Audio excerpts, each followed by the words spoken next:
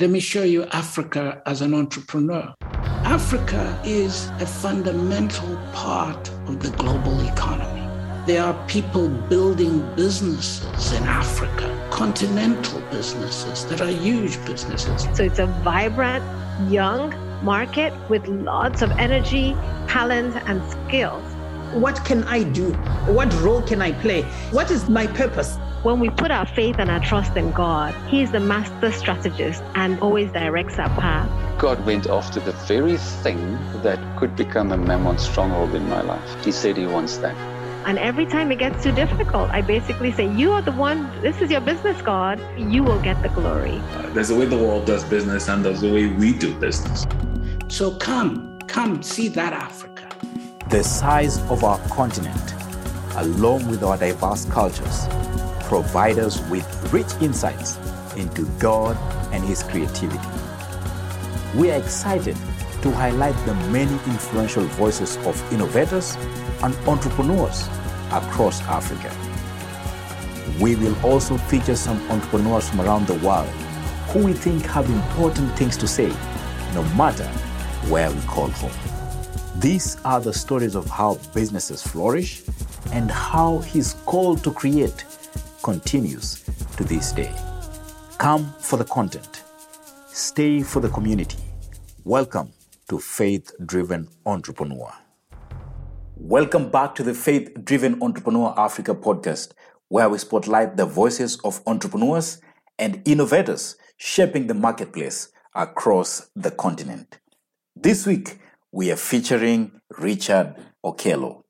Richard is a co-founder and partner at Sango Capital, the preferred partner for global institutional investors looking for attractive, risk-adjusted, and high-impact returns in Africa.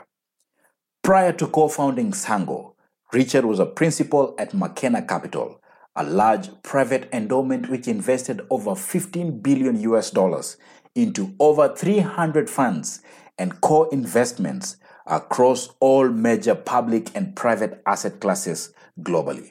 Prior to working at McKenna, Richard was a partner at Bridgewater Associates, a $150 billion global hedge fund.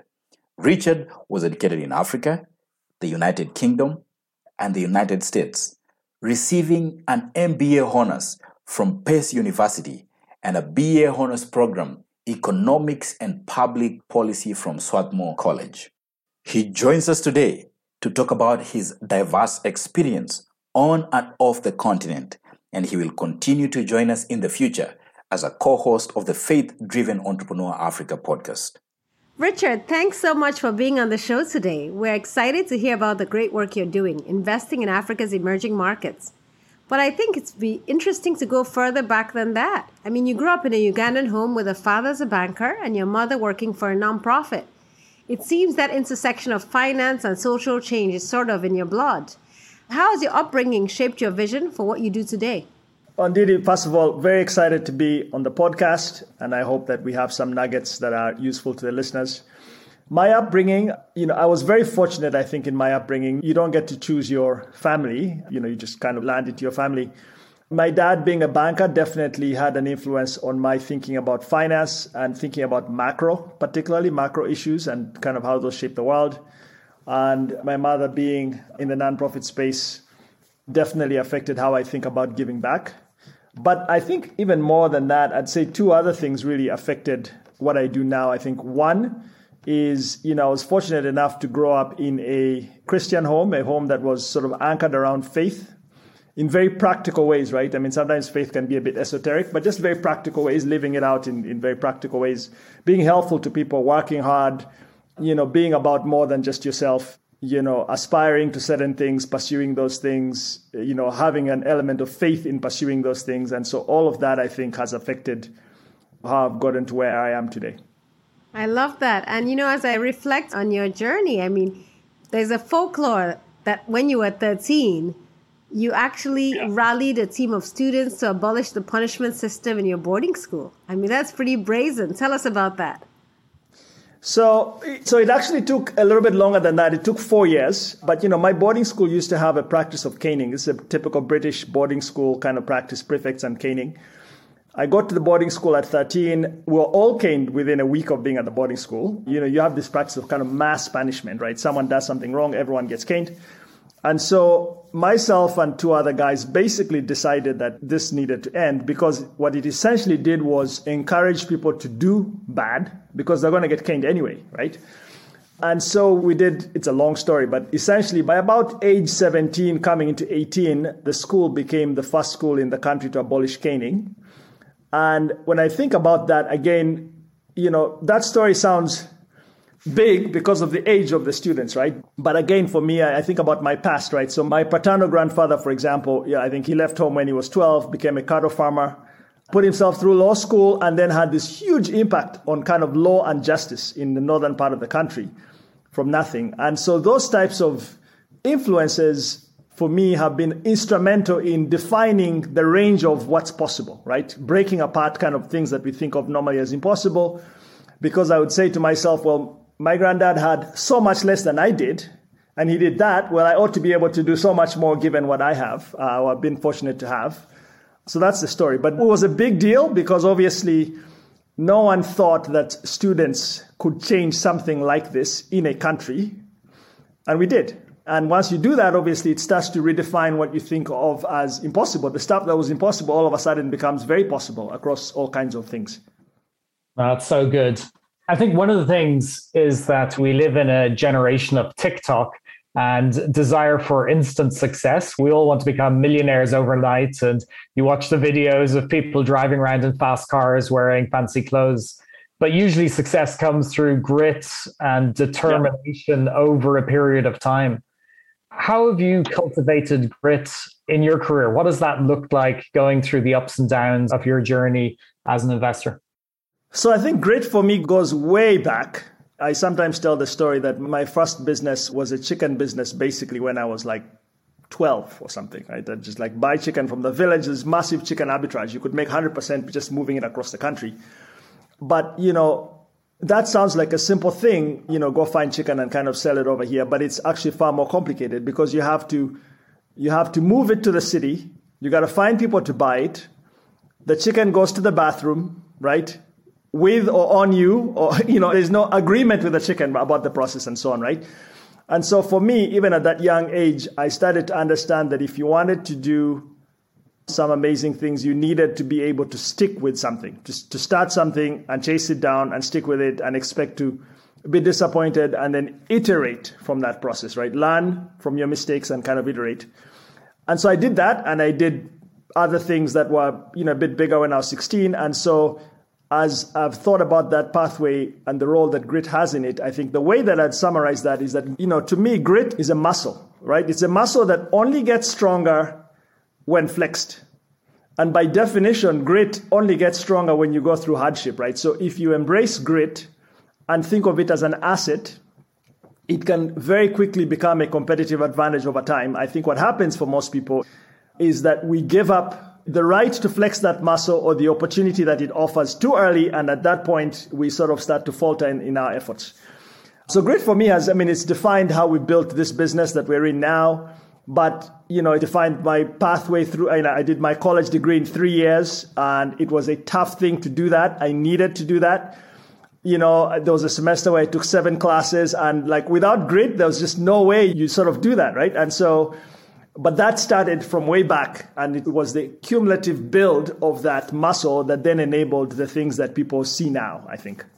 And I would say to entrepreneurs, right? Entrepreneurs who have an idea, if this is your first idea, expect that it'll be very tough and the chances that you fail are greater than the chances that you succeed. But that is not why you do that, right? You do that because somewhere along the way, if you stick with it, one of your ideas will pop and it will be successful because you had grit throughout the process. No, that's brilliant.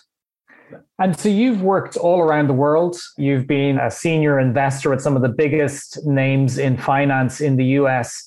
But you chose to come back to Africa. You chose to invest in Africa, where there are many challenges in growing a business.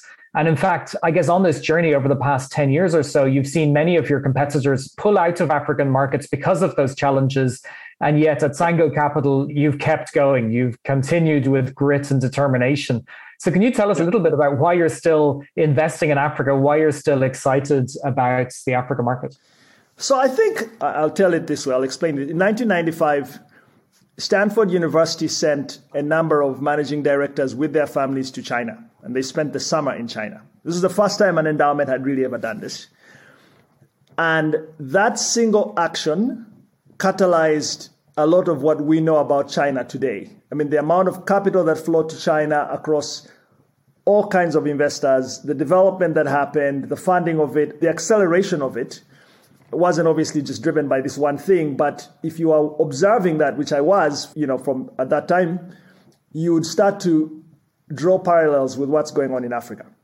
Now, if I think about if you were living in New York City in the early 90s and someone said to you that you needed to build out a cell phone network, in Africa, like you'd get laughed out of the room, right? At that point, I think there were more landlines in New York City than the entire African continent. That was in the 90s. Now, today, if you look at the sheer impact of just that one sector on Africa, right?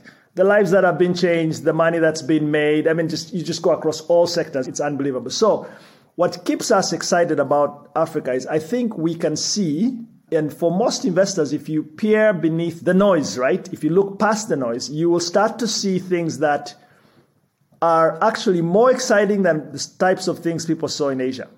The leapfrogging effect that's happening in Africa as people apply technology to their everyday lives is unlike anything that's ever happened in every other major economy in the world. It's just never happened because you didn't have that type of technology and that type of access and that type of scale, like 1 billion people doing that.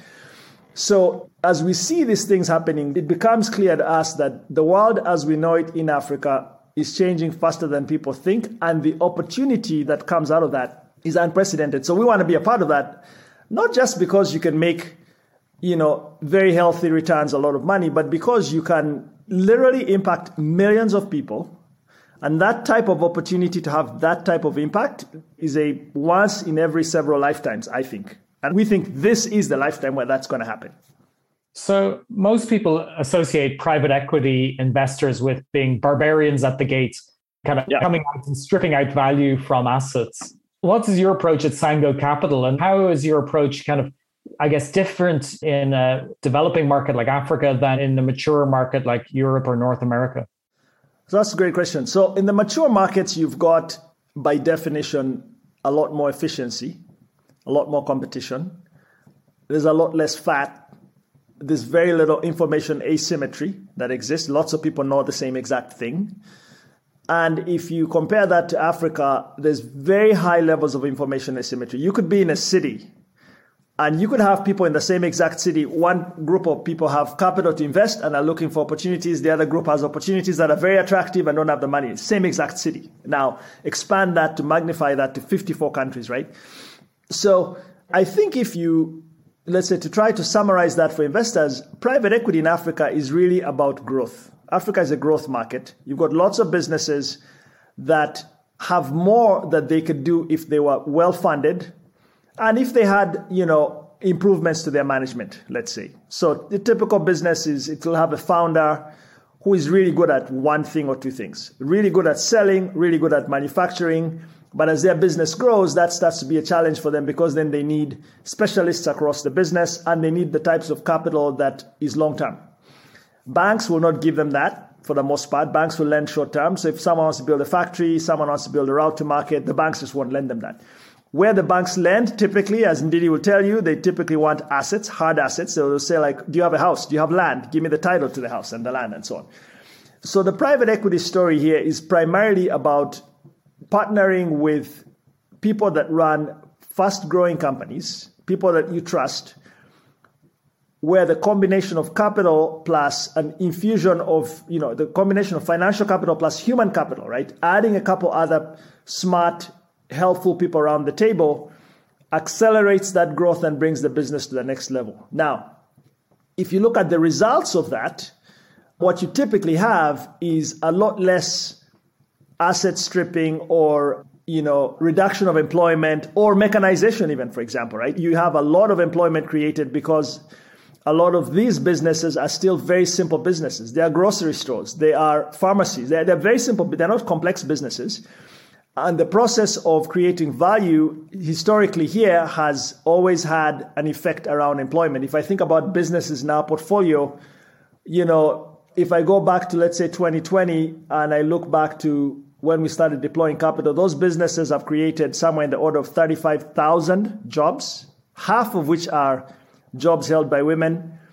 And those are permanent jobs, right? Forget the temporary jobs, right, that come in some of these sectors. So that's private equity in Africa. And that's going to be the case for a while, right? It'll take a while for Africa to get to the stage where the levels of efficiency are such that private equity is much more competitive.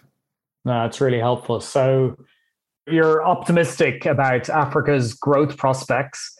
I guess one of the things that we're hearing about is forecast of coming recession and economic turmoil. And of course, many African countries are heavily indebted.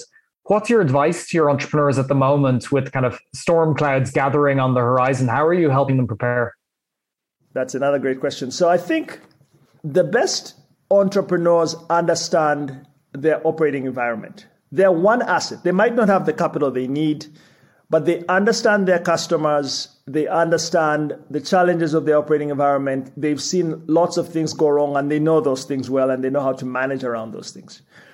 I think what we're doing less of is advising those entrepreneurs. What we're doing is we're asking them questions to try to figure out how well they understand their operating environments, what they are worried about, and where they see the opportunity. And I think one of the things that, again, if you look back historically, Africa relative to the rest of the world, if you were to tally the predictions that have happened around what will happen to Africa given what's going on in the rest of the world, that's a losing proposition.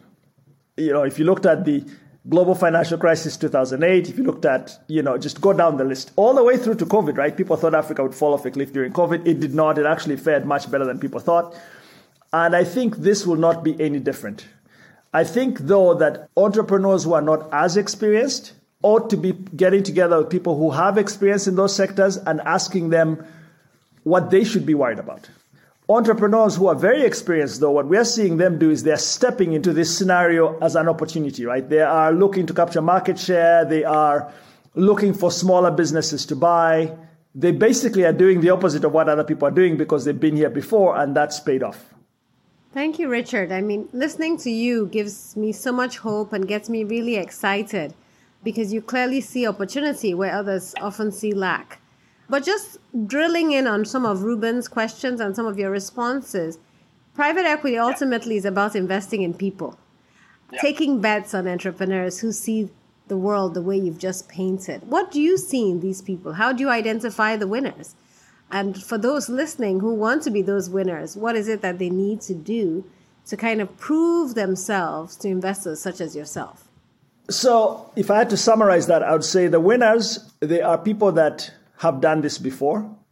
It is very difficult in an emerging market, or even a developed market actually, to compete well if you've just never done that before. You might get lucky, but it's really hard to do it if you've never done it before. So the winners are generally people who have built a combination of experience and grit going through some version of this before, and who are very humble about what they don't know, right? They understand that there are lots of things they don't know. They are talking to lots of people about all kinds of different potential problems.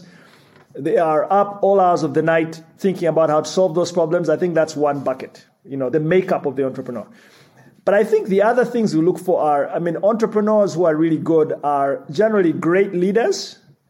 And they're people who value people, who understand that human capital is ultimately what determines success. So the way in which they manage their businesses, the way in which they value people, treat people, the way in which they view the customer is not just a checkbook. The customer is a person that they think about and that they try to understand and that they care about. And ultimately, those things come back in terms of revenue and resilience and problem solving into the business. So you've described the culture of the business and also the mindset of the entrepreneur. How does your faith play into your own willingness to give people chances? Because I hear you say they must have done it before, but who's going to give them the first chance? Who is going to give them that first chance if it's not you? And how do you straddle that empathy? I want to help people, move them along to where they are ready for private equity. I know they might not be ready today. I'm going to be patient with them. How do you straddle that? So I think it's not very complicated, right? So there are lots of people that I speak with that we haven't invested in. And oftentimes people will call me and say, hey, people at my church, for example, right? They'll say like, hey, I ran into this person who's got this business idea. Can I send you their business plan? Okay.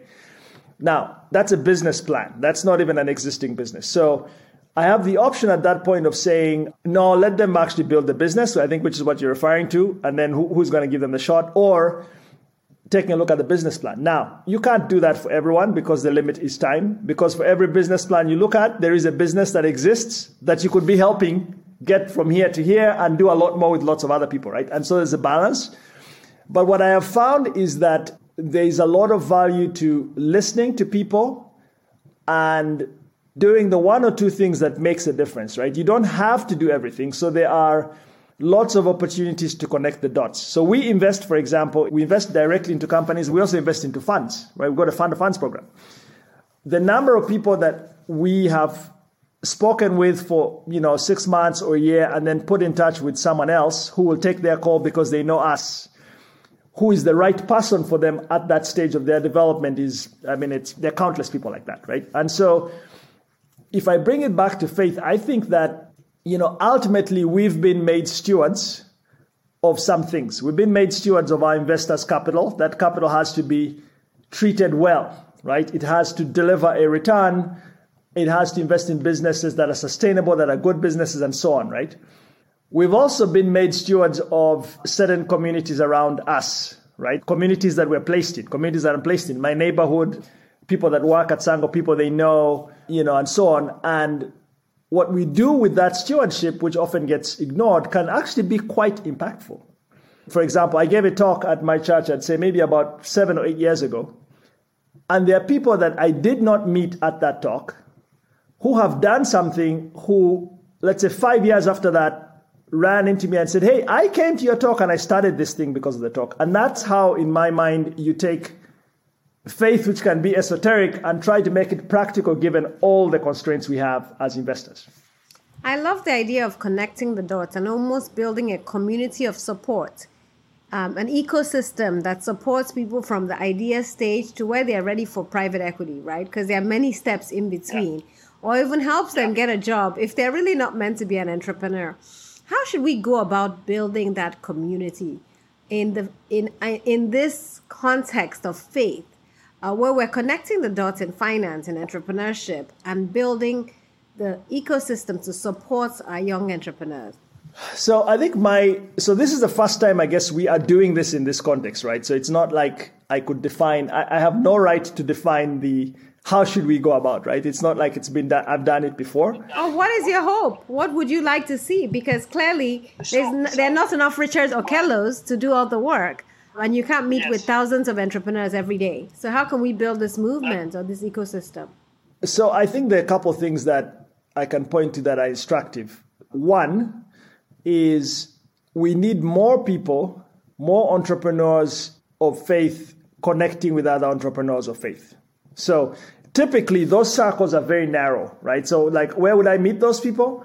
I'd meet those people through friends who share the same faith, for example, or through a church I go to, or, these are narrow circles. And the challenge with those narrow circles is that the concentric circles of connectivity that are actually valuable don't all reside in those communities, right?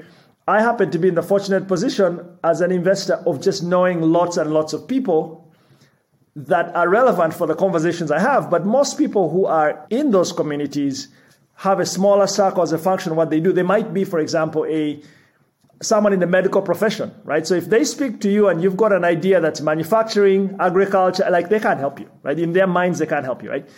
So I think the first thing is to figure out how we expand the number of people that are connected through forums like this, or through networks like this, or through apps like this, etc.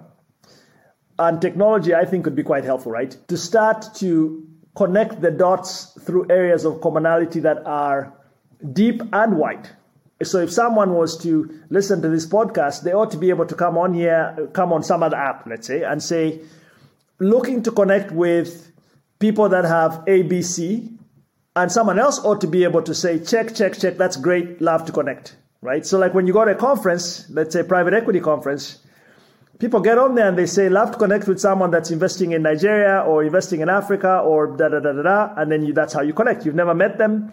The conference facilitates that entire process, right? They bring these people together. So the question is, kind of forum like this start to connect the dots for people? Because then I think people will come out of the woodwork, and as those people come out, they will bring their friends, right? They'll bring all the other people they know, and then that starts to become something that accelerates.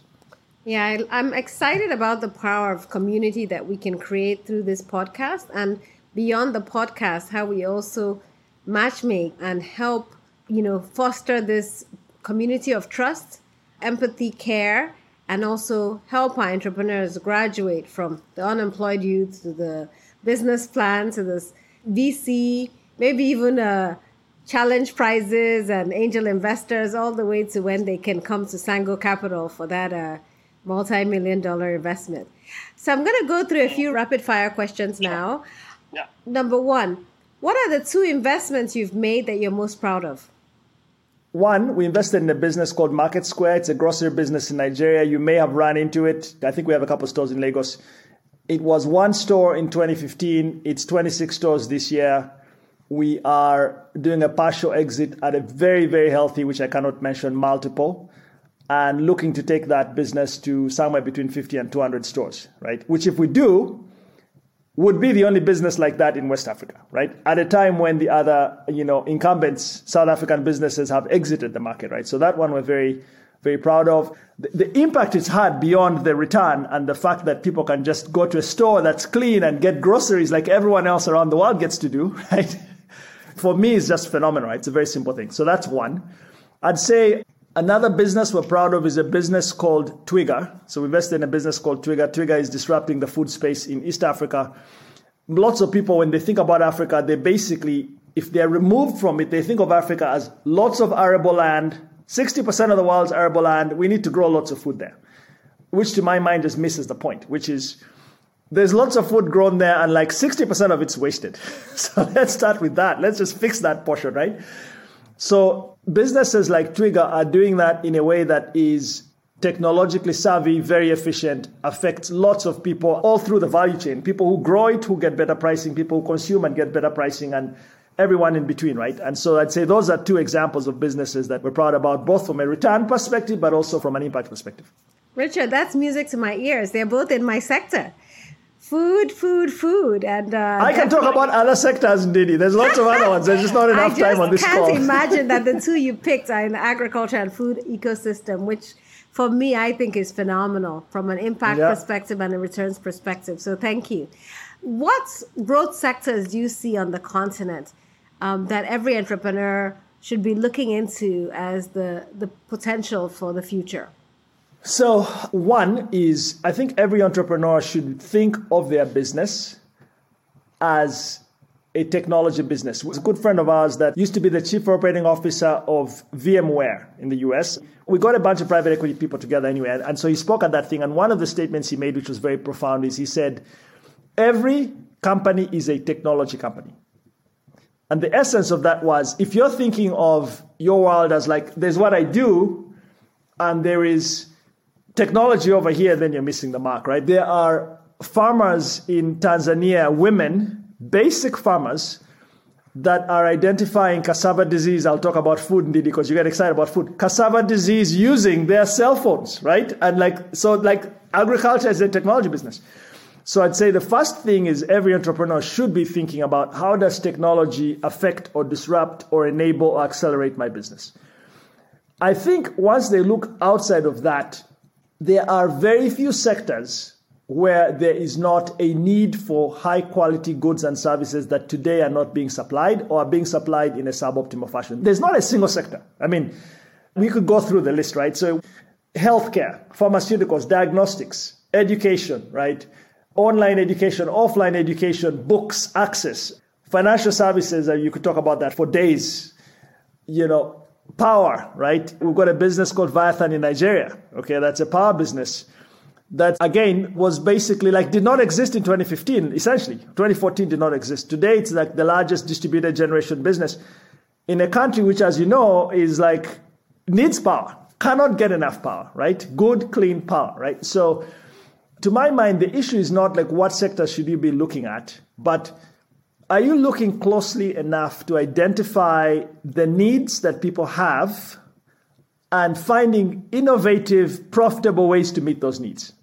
So the ladies, for example, that sell eggs on the street, they figured out that someone wants to buy boiled eggs on their way to work, and they're doing that profitably. If you ask them what sector that is, they couldn't tell you, but they're making money right, doing it, right? So that would be my advice, I think, to entrepreneurs. Find the gap and then fill the gap. Find the gap and fill the gap. It's loud and clear. We hear you, and leverage technology to fill that gap as efficiently as possible. Yeah. And my last rapid fire question is, there's a war on talents, a global war on talents, and the great resignation. Yeah. And Africa is not immune.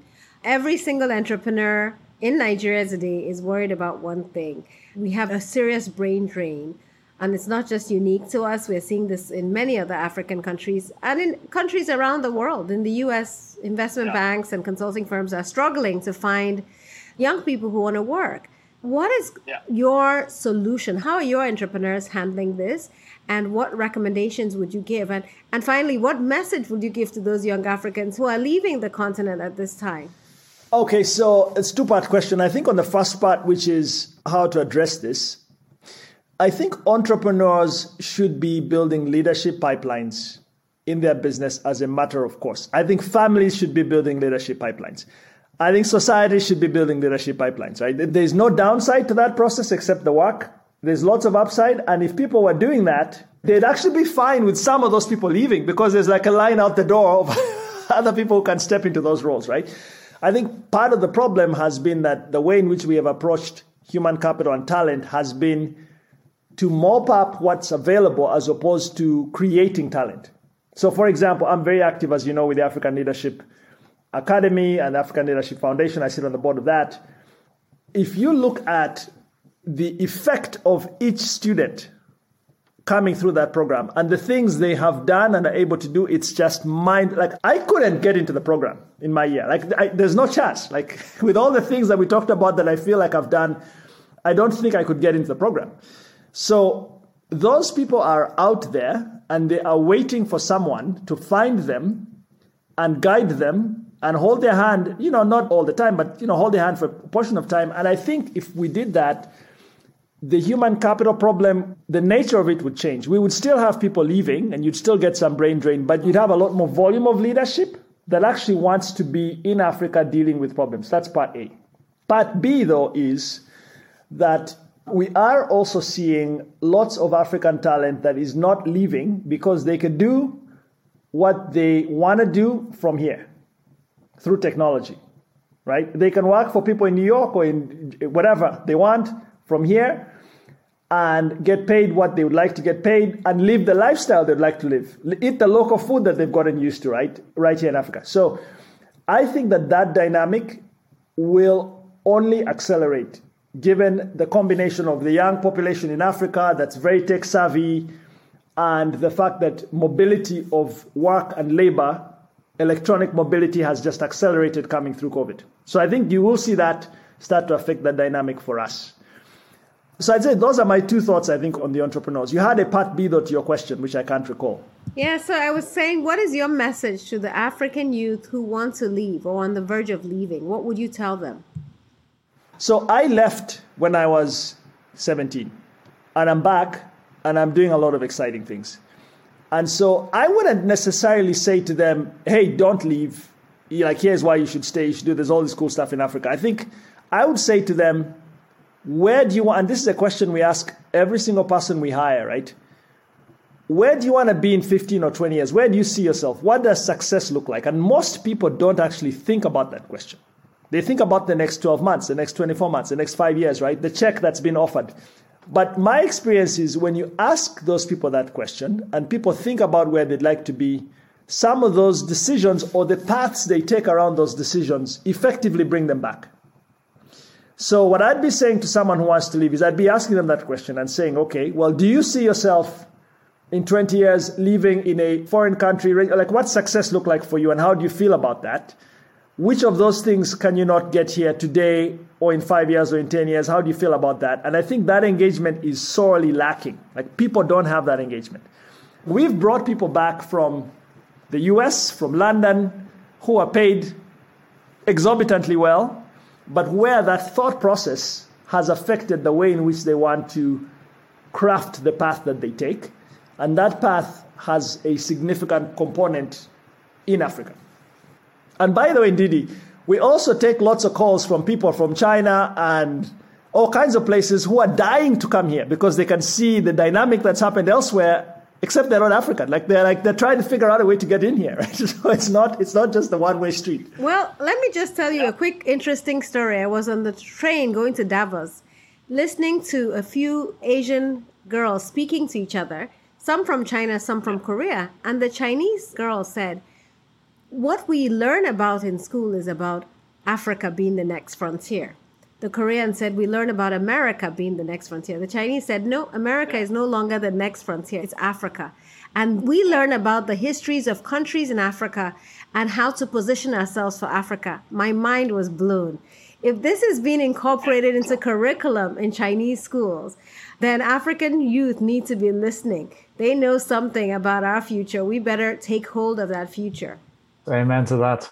Richard, Ndidi and I have put you on the receiving end of questions tonight, and it's been just great to get your wisdom and insight. But we're also really looking forward to when you'll be asking the questions and you'll be hosting this podcast and talking to entrepreneurs and investors from across the continent and really just gleaning the wisdom from this community and hopefully building that network of trust and encouragement, which can just accelerate faith-driven entrepreneurs and investors to renew and restore and grow our continent to its full potential.